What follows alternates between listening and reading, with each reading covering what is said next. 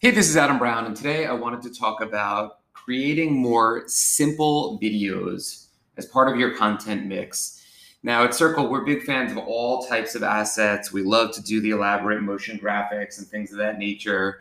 But what I'm finding is some really nice performance, some really nice viewership and visibility, so engagement metrics that we all know both stakeholders, the C-suite, maybe your boss, maybe you care about, and the algorithm. Instagram cares that they're seeing people spend a second on your video. And so that's why I really like these few second, very subtle animation videos, almost like taking a still photo or a still graphic and then just animating one element. You've even seen some brands where it's a still and they actually don't animate anything, but they put it as like a 3 or 4 second loop. That is a tactic we've recommended before as well. But I think if you have the ability, some really simple motion graphics expertise, you could probably even teach it to yourself as a layman.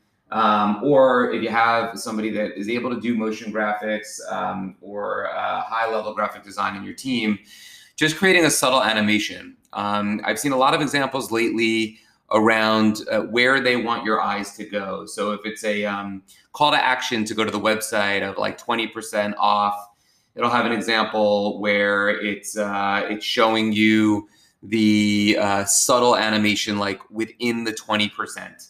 Or if it's a describe the product type asset, it'll be a subtle animation on highlighting the yummy ingredients inside, like just like a little bit of a flicker of the strawberries and bananas, or a little bit of a typography type play of some ingredients that are either in or not inside the product.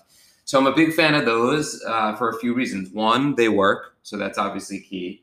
Two, they're pretty easy to pull off, and so it allows not just high-level motion graphics animators to get in the game, it also allows laymen, non-creators to be able to create assets that will have more of an impact. And third, they're fun, right? They just stand out from the clutter a little bit.